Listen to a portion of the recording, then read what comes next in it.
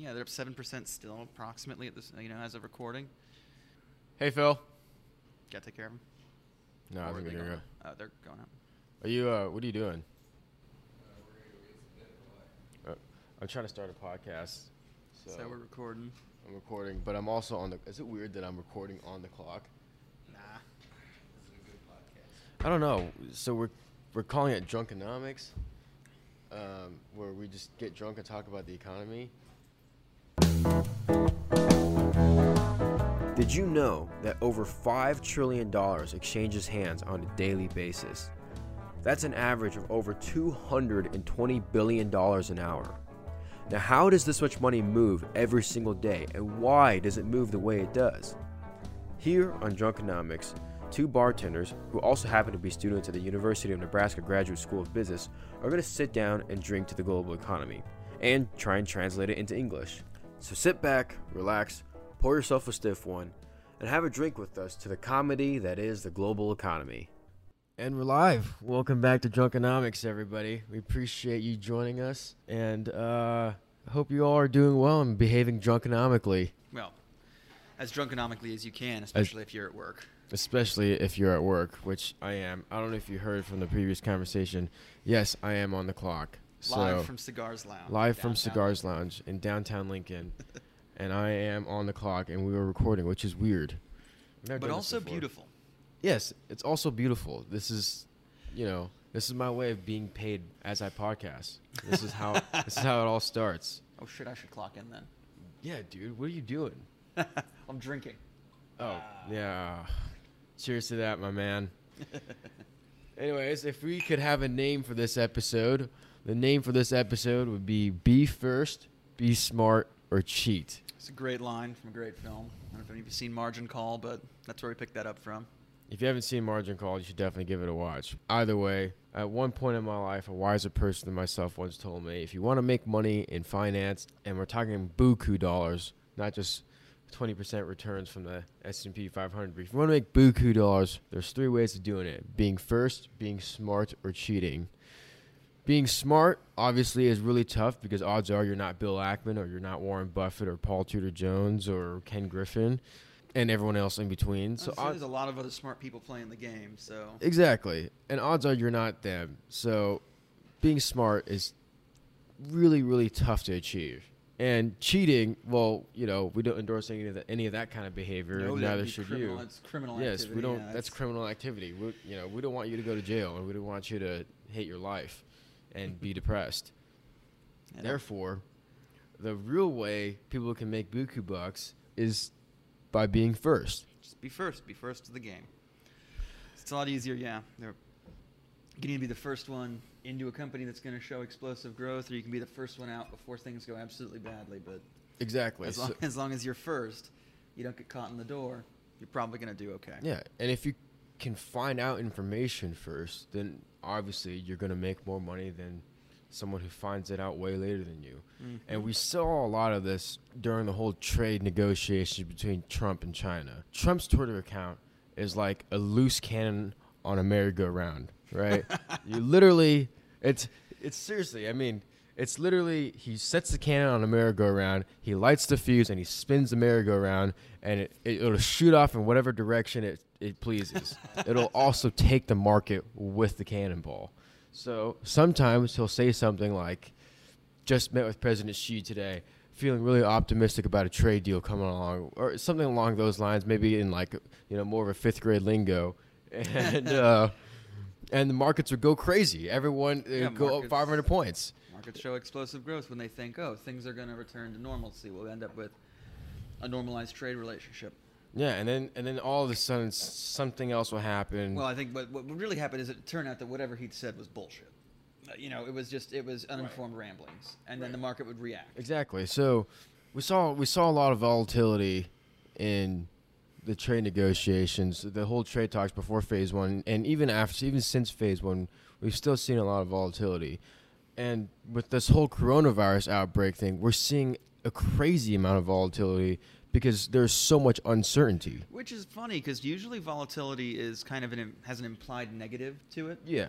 The implication is that volatility, or in a very volatile market, is when risks go up, and when risk goes up, you tend to see a downside, or things tend to trade down. But I don't think we've really seen that. We've had some bad days, and today, I mean, I guess the market's down a little bit, 80 points right now. Well, this week was actually a pretty steady week. But as a whole, yeah, things were growing this week. Yeah, relatively speaking, but we still had several hundred-point swings this week. We did, and that's one of those things. We're ending up on the right side of it, in that the markets are ending up more often than they aren't, and they're undoing their losses. But it's still, there's a lot of chaos. Yeah, and because what initially happened was when the coronavirus became a thing, everybody panicked. So then we saw this giant 600-point downswing in the markets, and then we saw a couple more downswings in the markets, and then 2 days later, everybody was like, you know what, I think we kind of overreacted back there, and the markets went back up, and within 3 days, the markets kind of covered all their losses. Yeah, and the market responds in a positive way to. It's like, okay, well, we had our reaction to that on Friday. It's now Monday. We've already reacted. Time to pretend that it's not a thing anymore. Yeah, and everyone's trying to be first and guess right on everything. Everything, but especially with this coronavirus thing, because there's so many implications to what this coronavirus can really do to the global economy, especially in the U.S. I mean, what were you saying, like Wuhan, which is where the coronavirus hit initially? Yeah. So the Wuhan region. Wuhan. Sorry, that they're responsible for what? 60% of the world's steel production? So what I've read is that 90% of Chinese steel is made in that region, and China's responsible for, I think, 60% or 50% of world steel production. Mm-hmm. When I did the numbers last week, we just ballparking with very large number, with just kind of a best guess, that the world, if they stay shut down for, if their steel production stays shut down for a concerted period, world steel production will fall to 52% of what it was in previous years. Really? So 48% of the world's steel right now isn't being produced. Dang. So almost 60% of the world's steel is at a production halt. Yeah, it's a problematic thing, but it also makes sense if you look at it from the perspective of, if you're manufacturing that much steel, there must be a reason someone's consuming it. But Chinese auto manufacturing is also in Wuhan. And that's not producing, right? So they're not making cars, so they don't need as much steel. So there's a decrease in demand for steel. We've been seeing that for a while, the slowdown. But there's also this decrease in production. I think the decrease in supply is going to exceed the decrease in demand. So there's still gonna be a change. So you're saying, like, if you had to graph this out, so you're saying the demand would still be really high? I think not really high, but obviously it'll go down a little bit. But supply is going to go way down. I think the supply shift is going to be substantially greater. So is that going to? So are we going to see an increase in steel prices here pretty soon? Or? I think we will. I think you have to, because even if say demand falls by 20%, we're still looking at 48% decrease in supply, nearly 50% decreases. Uh-huh. So when you suddenly have half of something that you used to have, that's a substantial shock. Yeah, absolutely. But okay, so let's say steel production. If 60% of the world's steel production, or almost 60% of the world's steel production, slows down, mm-hmm. or is it completely brought to a halt already, or in Wuhan? I don't know. The information, I don't have the same information that everyone else has, or that the markets or that steel guys would have. But I mean, looking at it right now, I'm seeing that as of 3 days ago, they're saying that Chinese factories are still closed. I would assume that if the Chinese factories are still closed, their foundries are closed too. I'm guessing what that means is if it's closed, that means zero production. Zero production, that would be my guess. Or maybe it's running on a very low automated, just to keep things. Yeah, but the thing is, okay, so if 10% of the world's steel production stopped for a week, not much would happen. No. But 60% for 1 week, we might see a tiny shock, at least in this quarter. I think you'd see, at least in this quarter, right? I think we would see in this quarter. What I think you look at is, how long does it take that steel to get to market? When is that? Are you talking about like the life cycle or cash cycle of steel? No, so there's steel on ships and there's steel on railroads that's being sent, that was already sold, that's already been shipped, uh-huh. right? So the supply, so in a few weeks, there's going to come a point where there is no steel to sell, right? or the steel that there is to sell, there's just not enough of it. So I think that you're waiting for that kind of gully of steel, which is, I mean, at this point, it's not like it's a valley that has an uptick at the end of it. It's still just fallen off. Obviously, the markets are reacting to this now because they're anticipating this giant shock in Q1 earnings, I guess, because when Q1 comes out in like what, March? In Q2, yeah. So Q1 will be revealed in Q2, and I don't think the markets are taking that into account yet.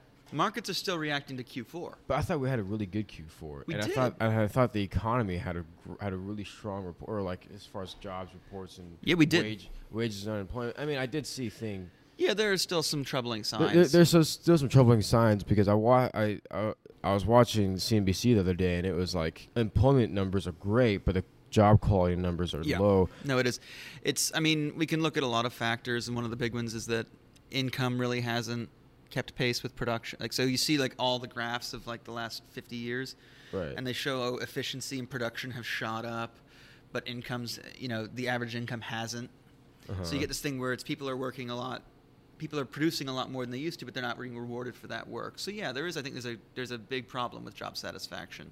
I think the other thing they look at is they say, there's always the suspicious question of like how unemployment numbers, they talk about unemployment, but they don't always talk about workforce participation. I mean, and that was a huge knock on Obama, which is kind of crazy. When Obama was in office, he showed great employment numbers, and and then you have all the Republicans saying, well, the workforce participation is really low. It's the lowest it's ever been.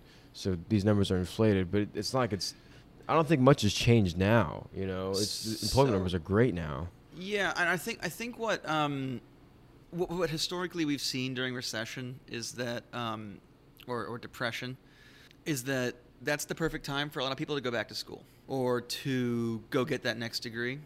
Yeah. So you'll get people who have... So that workforce participation is just... It's going to stay low while they're in school.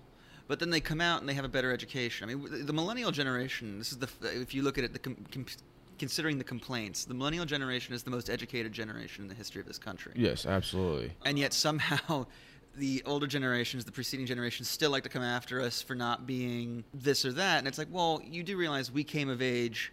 somewhere, so this generation has, within 8 years, we had two extremely defining moments.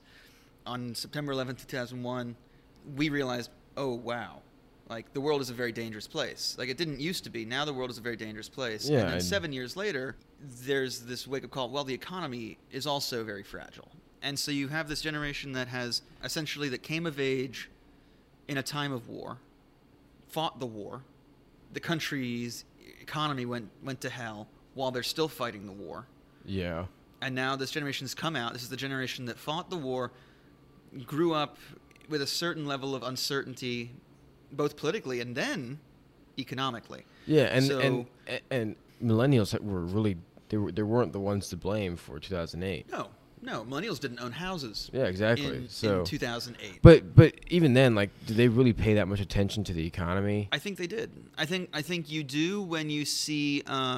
So from a millennial perspective, when they start comparing things to 1929. I've read a few opinion pieces and op-eds, and they talk to, and it's someone who talks to, and they get a few boomers who've kind of gotten out there and they've said, well, I talked to my grandkids, or I talked to my kids who are millennials, and they said, what would you do tomorrow if you won a lot of money? And the expression of the millennial was essentially, I'd pay down my debt, I'd buy a reasonable home, I'd invest I'd save for a rainy day, and essentially I'd live a relatively normal life. And I forget who it was, but I read this piece, and he said, it was very strange because I thought to myself, when I was their age, my response would have been, I'm going to buy a nice car, I'm going to travel the world and do all these fun things. And he realized, oh, wait, because of 2008, because of 2001, because of the war on terror, because of 2008, because of the dot-com bubble before that in the late 90s, he said the millennial generation actually has a lot in common with the greatest generation, so the generation that came of age during the Great Depression.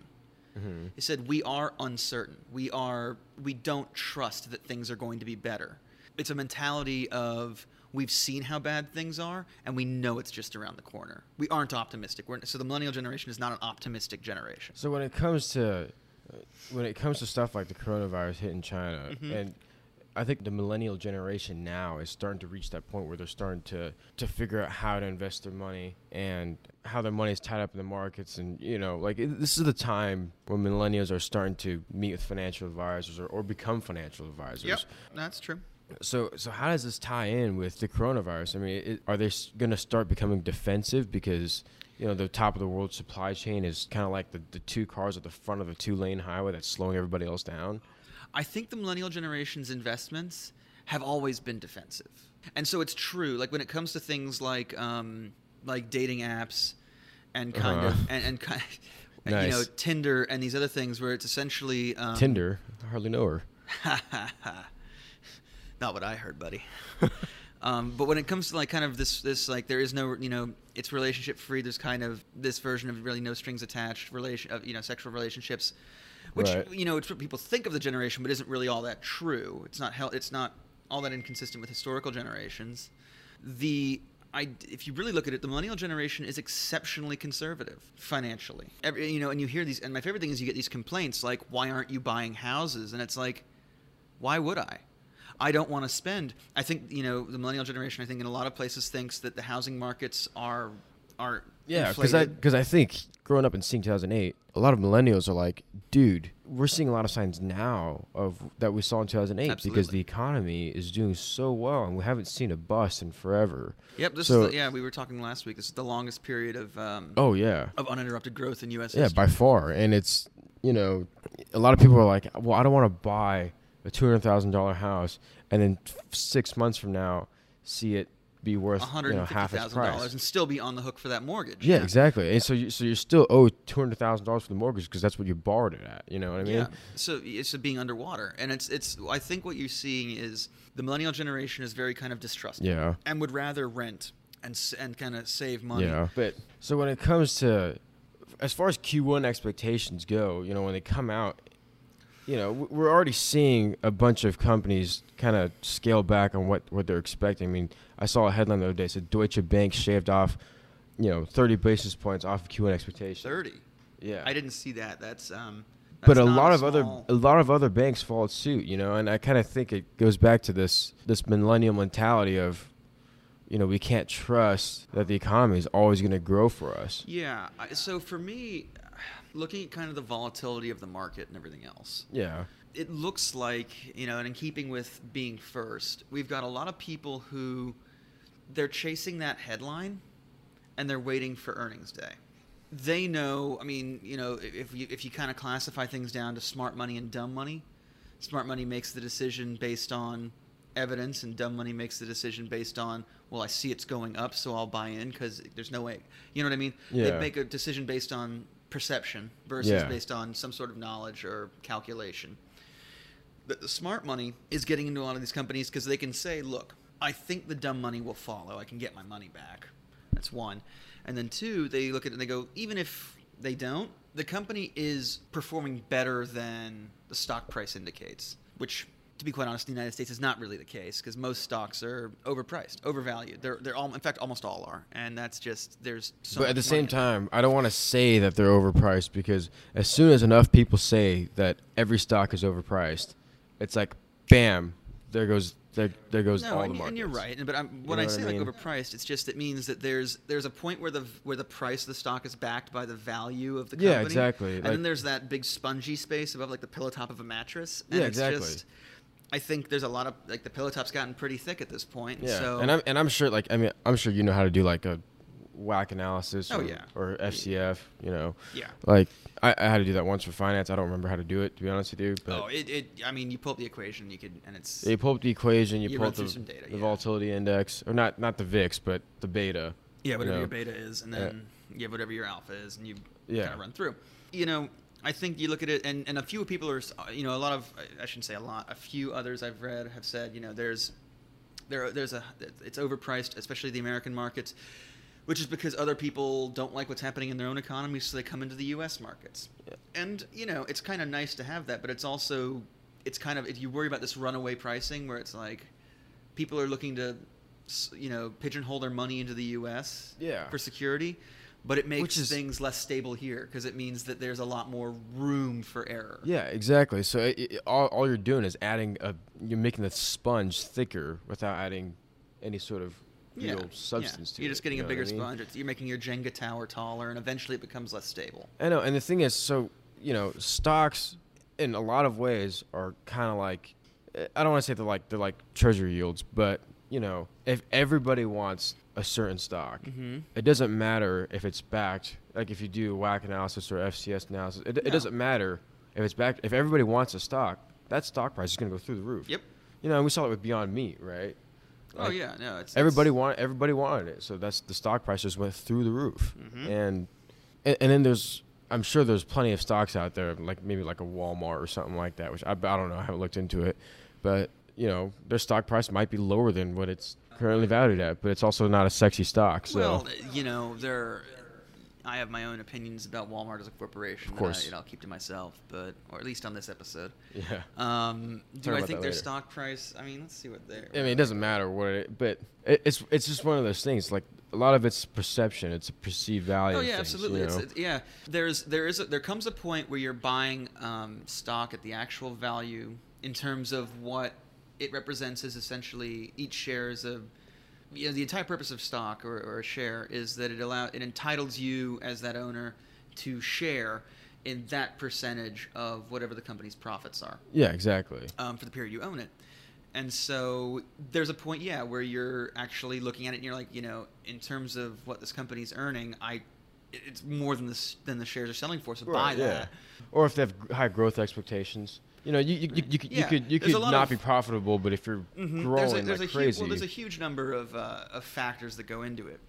But essentially, you get to a point where you're looking at it at some point, and it's just like, well, you're just buying this because it has name and recognition. It's not because there's inherently value in the share in and of itself. There's value because other people perceive to have value. And I feel like that's the case in a lot of tech stocks. But oh yeah. Well, I mean, if you look at Amazon stock, you look at you do the equations to figure out how much of this is based on earnings and revenue and how much of this is based on the expectation of future growth. I mean, I did this 2 summers ago. I looked at it and I think something like 70% plus of the Amazon stock was based on future growth. And you get to a point now where Amazon's everywhere, its own delivery vans. Yeah, but the thing is, I wonder, where's it going to grow? I know, but the thing is, at the same time, it's, I feel like it's also kind of safe to put your money in a company that's as cash rich as Amazon too. Oh yeah, or Apple. It's not. Yeah, I mean, Apple and Amazon are both incredibly cash rich. So, but the thing is, like, with the slowdown in the supply chain, is this like, are we destined to see some sort of brake pumping in beginning of Q2? I think we have to. I think you look at it and you end up at this point where you're questioning. So if all this growth has been based on earnings data from the previous quarter, I kind of like this analogy. It's like someone looking in the mirror and going, "Oh, things were fine back then," and ignoring the traffic conditions ahead. Yeah, you're right. Because if you look at it and we go, "Yeah, quarter 4 was great for a lot of these companies." So if there was no impediment ahead, get into them because it looks like they're going to be able to keep going. If the conditions were the same, but the conditions aren't the same. There's coronavirus, which is slowing down production in China. On top of that even before that, there was the fact that the Chinese economy was slowing down. Production was slowing down. Yeah, I mean, the trade war was killing their economy. It wasn't helping really anyone. It wasn't helping anyone, but as a means to an end, that remains to be seen. It hurt them a lot more than it hurt us because our economy grew in the period since our markets grew and our economy is appearingly strong. Well, so as a whole, we have other trading partners and we have enough money in this country that essentially we can try and shore things up in the short run. I don't know. I think if we look at quarter 1 expectations, they obviously have to be much less than quarter 4. Yeah, they have to. I mean, because you look. As I was reading it, the 2 or 3 weeks of factories being kind of closed in China, they said the expectation is that will shave 1% off global growth. Global 1% growth for this year, just gone. So that's, I mean, of a whole year. Of a whole year. I mean, that's like maybe $500 trillion. I mean, it's no small sum in terms of production. Well, the thing is, like, because one, not only is China like a big production, they're really productive economy, or they produce a lot of things for the rest of the world, but they also are a huge consumer market. So now you have raw materials, for a lot of raw materials, and we talked about this last week when Estee Lauder and L'Oreal took a huge hit, and then we're seeing companies like Nike and CAT and John Deere that are also kind of taking a hit. And Apple, they're all taking a hit, but at the same time, I mean, their stock prices are swinging day to day, just like the markets are. Yeah, and it's one of these things where it makes you wonder: are people reacting? Are some people reacting to the data and they're going, "I want to get out because they expect because they're more short term." Yeah. So in terms of the equity of a lot of these companies, if you're willing to sit on them for 20 more years, it doesn't really matter. It doesn't matter. Yeah, it doesn't matter. Unless you're trying to make a play. So I think what we're probably seeing on some of these cases, people unlevering. Yeah, but like a lot of these health and beauty companies, they have such a big presence in China, but no one in China cares about that stuff right now because they have bigger problems. Exactly, they have bigger problems than how they look the next day. So Q1 has to be really, really slow for them, and whenever they come out of this, which I don't know, like generally speaking, a lot of these viruses, a lot of these disease outbreaks, they don't affect the economy that much. But I feel like it also depends where it hits. Yeah, they do affect the economy, but generally speaking, the economy recovers pretty quickly after. Well, when things return to normal. Right. I think so. The difference here is that this virus has killed more people than SARS did 18 years ago. Exactly. And it's tough. It's tougher to diagnose. It's tougher to spot. It has a very long incubation period. Yeah, so you can have it for 14 days, not know, and during those 14 days you could be spreading it to 1,000 other people. Exactly, you're still infectious. That's really the ultimate, the scary thing about it. But I feel like the advancements in medicine here in the U.S., like we can stop it if you get it. So the conclusion kind of is that if you look at illnesses like this, they're not dangerous and they're not inherently dangerous in developed countries where there is a medical infrastructure. The concern, though, is if it spreads to a place where there isn't. You see in Wuhan, they built several hospitals in a week. In 10 days, they built multiple hospitals that could treat several hundred to, I think, maybe 5,000 people. Yeah. Or something. They built that in 10 days, and it was because they needed to put the infrastructure in place to deal with this. If it were to get to, if the infection were to spread into... Like Shanghai?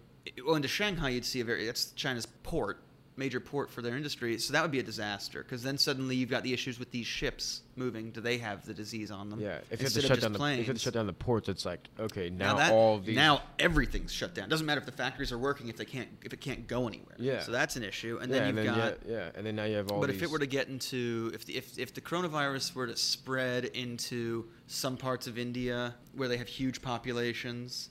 If you can't get ahead of it, it's going to overwhelm you. It grows too quickly. It spreads too quickly. If it were to get into parts of Africa, it'd be a disaster. Parts of South America where if it gets in the Middle East, where there's poverty, parts of the Middle East with poverty. If it were to get there and spread through these populations, that's the real concern. So the concern really isn't. I mean, the problem is that it shut down Chinese factories. Yeah, but the concern is that if it gets to, but if there are lives in danger, that's yes. Yeah, I mean, I know this is like an economic-based podcast, but yes, ultimately what is more important is the amount of lives that could be affected by this. If you want to take that on from an economic perspective, the fewer people there are, the fewer potential consumers you have. Right, exactly. And consumption or the fewer laborers you have as well. So you have less of a supply there, and you have less. Not that that's the primary function of a human being. No.